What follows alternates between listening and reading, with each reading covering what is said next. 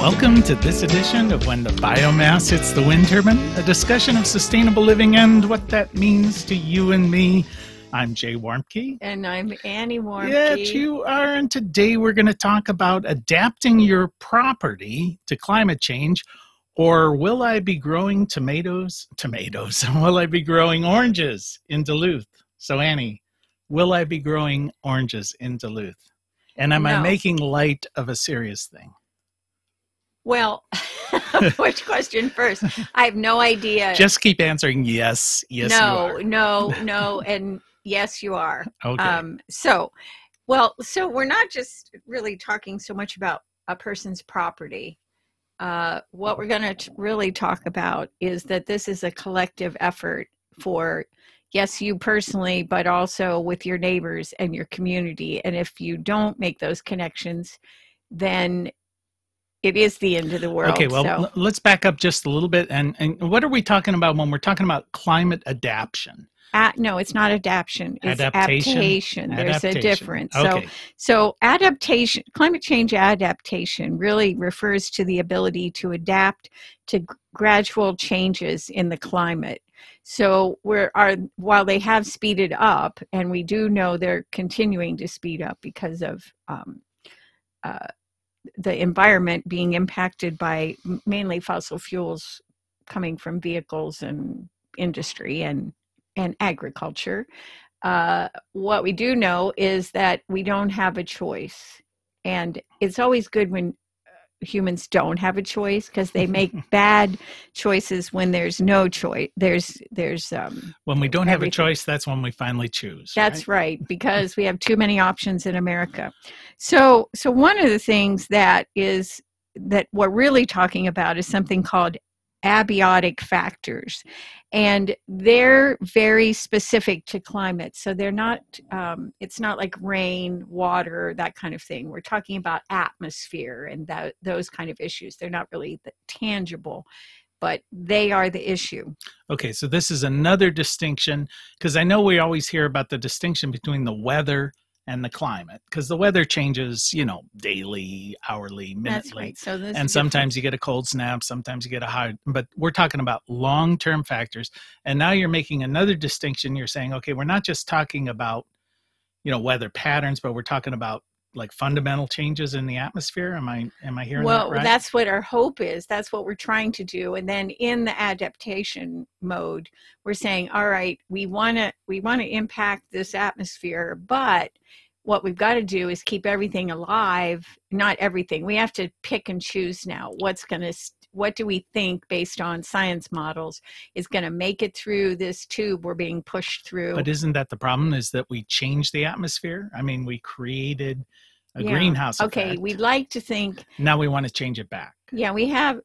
Well, actually, I don't think we wanted to change the atmosphere. I think industry and government helped us do that with our consumption and so forth. So what we're trying to do now, and I'm going to talk about that in a second, but I want to have a disclaimer. This is like a spoiler alert, is that I'm not an expert on this, but I am keenly... But you play one on TV, right? Yeah, no, I don't play one on TV, but I am fascinated by the idea of how we can influence, human beings. That's always been of interest to me, to make the right choices. But then how can we now influence how plants and insects and wildlife and critters, so forth, can be influenced to help us with this issue that's on us right now? It's like in us, it's everywhere, and we're just still almost at the point of ignoring it. So this isn't about a Paris Accord where all these countries make promises, because at the end of the day, you know what? It ain't going to happen that way.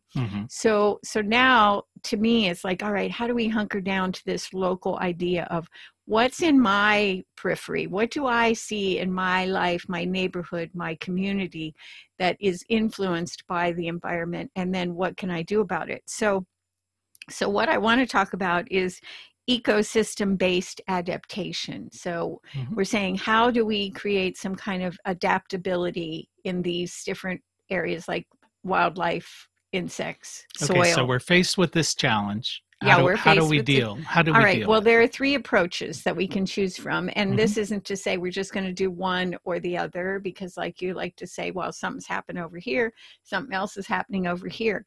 The main thing is we want to identify what's coming, and then we want to in some way prepare. Mhm. So there are three kinds of approaches that science likes to talk about, especially when it comes to like forestry, which is the thing that I've been mainly interested in as far as this is concerned, and agriculture. So the first one is resistance, and that's what we've pretended to do since probably the 1950s, when the guy said, we're going to have peak oil on this year and blah, blah, blah, blah, blah. So we shut him down and we said, we're going to resist.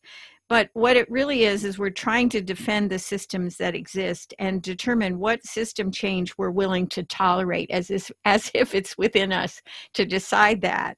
For instance, restoration of a natural fire area where we want to make that area less likely to be destroyed by fire. So this is going to be a big issue we're facing. We already face it, but it's going to grow. So how do we reduce human exposure to those hazards, and how do we help the forest to be managed better so that we don't experience those things that really influence humans?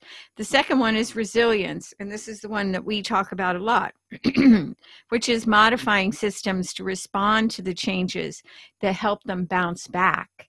And it may be they bounce back in a different way or a modified way, but they didn't completely go away. They just made it to the end. So, for instance, giving rivers more space allows for storage of more water in the natural system, and also deals with the extreme weather events where we could avoid flooding if we were changing. So these are kind of like, it seems to me there's a subtle distinction. You can say, okay, something's going to come and we're going to try and stop it from happening. That's the first one.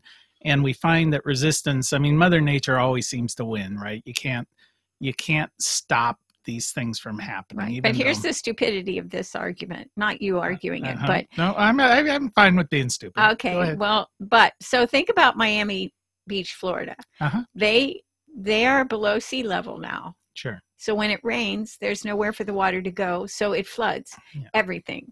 So, but all this expensive real estate that, billions of trillions of dollars worth of real estate. So they decided, let's build like a flood wall kind of thing. Sure. And as they're building it, the water is coming over the top. It's like, it's total baloney. Well, I remember when we lived in Florida, a property would flood, so they would bring in a bunch of landfill or whatever, raise it up 3 feet. Then their next door neighbor would flood because they're creating a little island. Yeah. So you're just sort of okay, we know that process just doesn't work. You can't stop the ocean by, building up a 3-foot wall. It's just not going to happen. So then you say resilience. You say, okay, now we need to sort of say, okay, these things are going to happen. How can we cope with it better? Am I hearing you right? Yeah, but so in the resilience model, and again, using Miami Beach, so what they're saying is, all right, we're going to have water in the bottoms of the buildings. Mm-hmm. So let's just say, okay, we're going to have, even though that building was not meant indoor swimming pool, baby.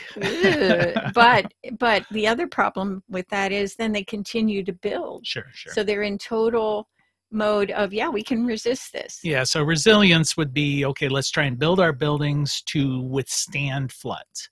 Let's not build buildings where it's going to do that. That sounds like the third one, right? That could be transition, but it's, again, that's the problem with the Paris Peace Accord. That's the one that makes more sense, so we're not going to do it, right?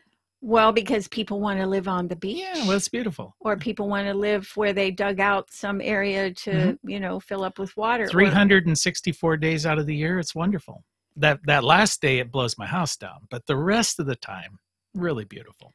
Yeah, so this is how humans and this country have decided to zone and deal with life. And this is not how we're going to get through this resilient mode, which is where we need to be. I feel like the real thing is we need to be in the resiliency mode, but working towards transition, because we need to save everything we can that seems like it's going to make it through. And then what do we do as we make that transition? So that's what I'm going to talk about. Okay, yeah, because I was going to say most of us aren't going to build seawalls in Miami. No. So how do we deal with our house, our lawn, our little patch of We'll stop growing a paradise. lawn, but we talked about that before. But that isn't where I think we have to start, other than our consumption planning and resiliency with that. I mean, under COVID, we can see that we, as a nation, we are not resilient.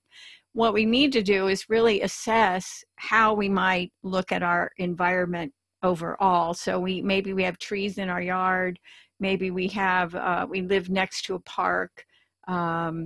So some of the things so let me talk about just the transition, which is the third item. I didn't talk exactly about that, but this is to enable the system to respond to the changes and make the best of what passes through those changes. So a good example would be, we know from studies, from science studies, and there are 9 different models that are being used to look at these and assess how trees are going to manage the stress they're under right now. They're under stress from flooding, extreme weather events, drought, insects, disease, all those things that are really bearing down on them now. And so we know that if we save the old trees and certain species of the old trees, they will assist younger trees. And you're not talking about old species, you're talking about old trees, like the grandmother tree. That's right. And native trees, although some things we want to look at and say, so as the temperatures rise, things are going to move north where it's cooler if they're used to being cool. But the problem is they don't have the time to do it because everything's happening so quickly. Well, somebody listening to you say this might say, okay, that's all new agey. I mean, how does a tree save another tree? It's science. It's total science. I did see something where, they have all of these little, I forget the name, but the feelers that go underneath, and they tend to interweave and communicate with each other. And if one is wounded or sick in some way, they do attempt to send certain minerals and things their way. I mean, it's a living, breathing thing.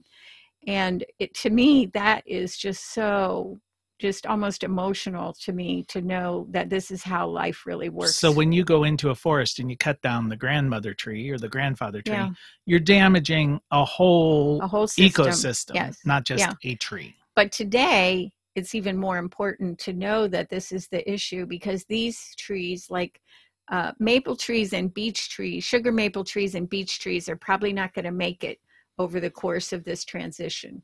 There's just no way. They don't have the time.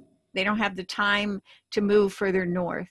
But we can plant trees further north, and we can do more with it further north in areas that aren't going to experience a lot of drought. And we know where this drought is going to happen based on these 9 science models.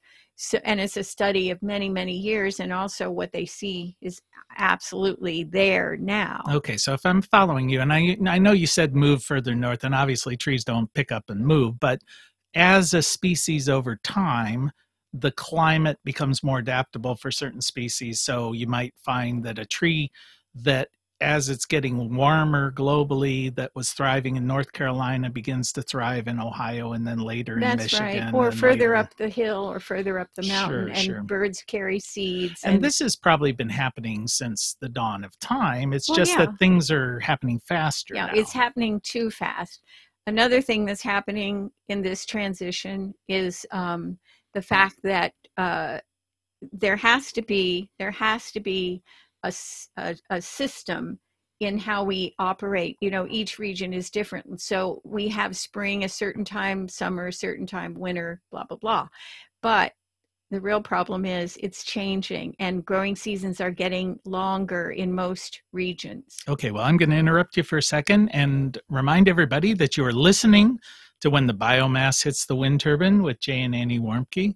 And we want to once again remind everyone it is indeed the end of the world as we know it. Yeah, thank God. Thank God. Well, I mean, we normally say thank God because our way of life is not sustainable, so things need to change. But in the words of, in the opinion of the maple trees, they may not be thinking, the fact that things are changing. So, but they are changing, and now you're saying, okay, we have to perhaps help in some of this adaptation that nature would do. We have to educate ourselves, and we have to listen to the experts, listen to science, and say, So, for example, if I lived further north or further up a mountain, maybe I would make sure I took sugar maple seeds and I started some trees, or I made sure that sugar maple seeds from here, I started some plants and I grow them for a nursery in another location. So we're spreading the species around with the idea that we might be able to rescue, for at some level, these trees because they're really important.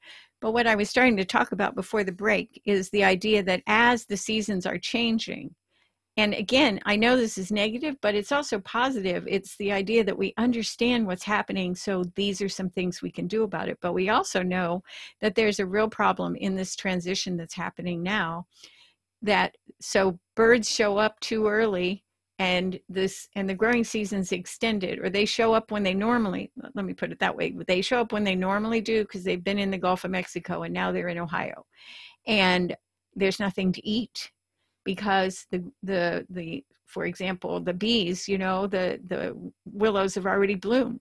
Yeah. And so everything's out of sync. Now, not to say that that's not going to catch up, but there's going to be a lot of dying off of species and a lower population of these critters and insects. So there are things we can do about that. But like I know we notice every year less and less pollinators in our willows. This year, none. Sure. Well, sometimes you go by those willow trees and they're all covered in, it sounds like a chainsaw, this little. I prefer the chorus. I think it sounds like a choir. Just was out there the other day. Zero. Nothing. Not a single bee. Yeah. Some of it also may be in our region on the other ridge. There was a young guy who had a lot of hives and he's left. So the hives have died over the winter, because we did have a few more pollinators. We do have wasps. We have lots of wasps, but there are lots of things that can pollinate. The wind can pollinate, other insects crawling, but it's just a sign that we're in that transition. Okay, so one of the things you've mentioned is, adapt your own planting behavior to the new normal. It isn't just planting, but it's just, first of all, make an assessment. Think about what's in your neighborhood, and read about this. It's out there. There's a lot of great stuff online that's easy to just go to Wikipedia. You'll see there's a lot of easy stuff to understand. It's not all written in science jargon. But doesn't this go against a little bit? We always hear people say, oh, you should plant native plants. You should plant those things that grow there naturally. But that might be changing. You may have to say, okay, well, this plant used to grow here, but now the new native plant is something else. Well, the goal would be to try to keep everything going. That's the resistance one. But then to set aside, so in our forest, we're going to set aside some small areas where we would experiment with non-native plants, or there may be some plants that can really complement other plants and help them get through this transition period. And so we would experiment with how that could work and keep good records. And hopefully there are going to be a lot of people. But there's a danger, of course, because you could be the person known for introducing kudzu into Ohio. I know that, but that's a whole nother issue. And one of the things that we need to be doing is to get rid of those invasives, because they use up water where there's going to be too dry. They use up resources in the soil, and they kill off other plants that we need to grow. So those things have to go. But that's easier said than done. I've been chopping multiflora roses like forever. All right, but the government does have some programs now where they're working on that. And if you just take a little at a time, and that's what you've done, going around snipping, all kinds of things, although grapevines maybe aren't the best thing to kill, but definitely floribunda, definitely Japanese honeysuckle. Bring the goats in, they'll eat it. They have really done a great job for us. So that's a great system. A lot of people are looking at systems like that, where the animal's going to eat back, or pigs, all these animals that we domesticated are really forest animals, and cattle, pigs, goats could really do a good job for us. And I'm going to talk about that in a minute. But what I want to do is give some examples of ideas on adaptation. So one of them is incentivizing lighter colored roofs to reduce the heat island effect. And that would be going back to contractors and maybe even zoning and saying you can't have a black roof. It's just the heat off of that roof is unbelievable. And But that's a problem for a lot of things, but you're saying yes, this would actually help with plant life in your yard as well, it because would you're help not with everything. reflecting off all this heat Yeah. or creating an island. But it isn't that simple either, because I've seen buildings where they planted the roof white and there were other buildings above that on a hillside, and then now they have really ruined the real estate there because of the reflection. So there has to be more than just let's have a white roof or let's have a light roof. Yeah, put solar panels on. Well, that might work too. Mm-hmm. So adding air conditioning in public schools. I know there are a lot of schools that shut down when it gets too hot, when there's an extreme weather event, a heat wave or whatever, because they don't have air conditioning. So, but also building new schools in a different way, using thermal mass and facing the right direction. But how does that help with your plant life? It's not just about plant life. It's about changing. It's about building resistance. It's about saying we're going to survive this. Human beings got to get through this too. Yeah, and we don't want to contribute to the pollution. Anyway, changing heat to heat tolerant tree varieties. Mm-hmm. So if we're below the Great Lakes, we need to really be thinking about it's going to be a lot warmer. And it's not like it's going to be a lot warmer in the winter because of the polar vortex. And this is going to be an even more extreme weather event for lots of us. But we're going to have warmer summers as well. So, and drier, mostly drier. And then adding green roofs to deal with rainwater and heat. So you're keeping a water or creating a way to collect the water from your building off of the roof of your house or your garage or whatever. So you have a backup water source for flushing the toilet if there's a problem, or watering. I mean, if you're going to invest in stocks, you should go into irrigation. I want to say buy stock in irrigation companies. Mm-hmm. Installing protective and resilient technologies and materials in properties that are prone to flooding.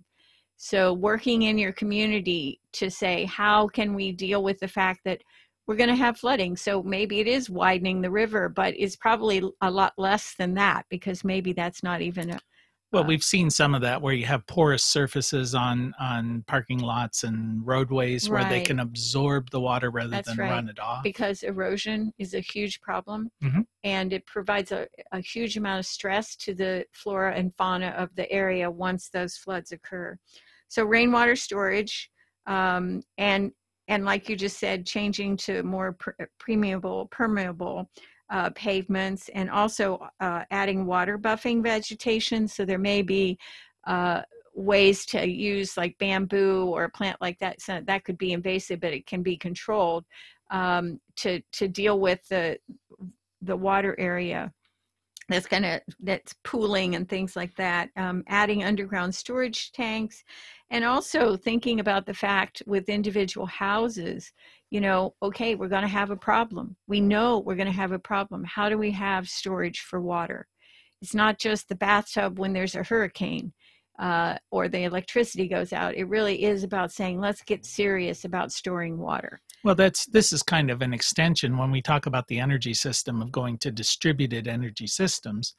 Now you're saying let's go to a distributed water management system, essentially. Yeah, that isn't sewer and government. Yeah, well, we've seen this where they pool all the resources, they make a huge industrial thing, and that, solves some problems, but it creates a whole new set of them. So we need, in resiliency, individual waste and water systems. Maybe, we could just go back to the old system of the communities where villages have a central, even in Europe, you see it everywhere, where there's a central spring or a central water collection area where they could go and get water when they needed it. And so I'm not suggesting that we want to always get our water that way. What I'm saying is that's a backup system that could be really, really helpful. Sure. And the idea of resiliency is, of course, you have backup. Yeah. So one of the systems that really has a lot of potential, and again, this is the way the native people that lived on this land would have dealt with this, is silviculture. And that's could be a whole nother podcast or radio show, but it really is about saying, how do we regenerate native species? Well, one of the things that we just mentioned earlier in this program was the fact that we could use cattle and pigs and goats to be regenerative, because we could move them as in a rotating system throughout a forest land, and we could regenerate. It's amazing what happens when pigs are allowed to just go and root up rotted wood, and new plants appear that weren't seen for 100 years. There's a project in England that's done amazing work on 1,000 acres. It doesn't have to be 1,000 acres. It could be 5 acres.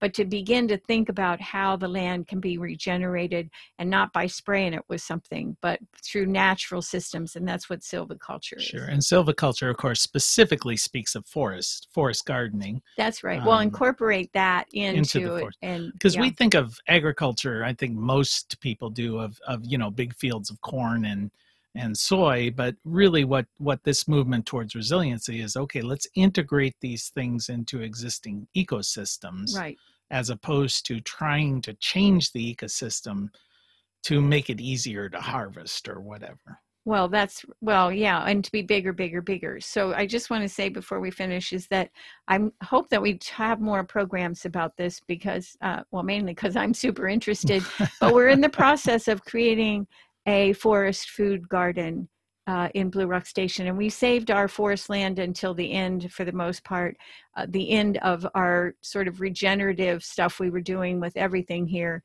And we're getting ready to really make a forest garden. We're working with somebody from Cornell University, and we're working with Give a Tree. So they're going to buy a lot of trees for us, and you can adopt a tree here. And where's Give a Tree? They're out of Spain. It's a global movement of food forests. So that's exciting to know that we're a part of something much bigger than us. And of course, the tree thing is really part of the carbon sequestration movement, to pull some of the CO2 out of the atmosphere. That's right. So trees, we can't possibly plant all the trees that need to be planted, meaning us as a society, but we can do our part. And so we'll be talking a lot more about Blue Rock Station food forest. And so what part of the resiliency, of course, is plant the right tree. That's right. Don't stick any old tree, because it's too important now. Like, do your work or talk to people like me. I'm not an expert, but I could point you in the right direction. Sure. And ask questions. Don't even worry about whether it's the right question or not, because if you're going to plant a tree, let's plant the right one for your area. Because I remember years ago, my dad got some government thing where he planted like 10,000 little pine trees, and within a year, I think there were like 6 of them. Well, the deer were extremely happy that year to have such a good food source. Very well fed. Okay, well, you have been listening to When the Biomass Hits the Wind Turbine with Jay and Annie Warmke. We want to thank our Emmy Award-winning producer, Adam Rich. Always a tree of strength for us. And we want to thank you for spending just a little bit of time with us. And as your grandmother probably told you, the secret to a happy and sustainable life is... She really did say plant the right tree in the right place. Mm-hmm. She really did. Bloom where you were planted. Yeah. Okay, all right. Till next time. Bye-bye.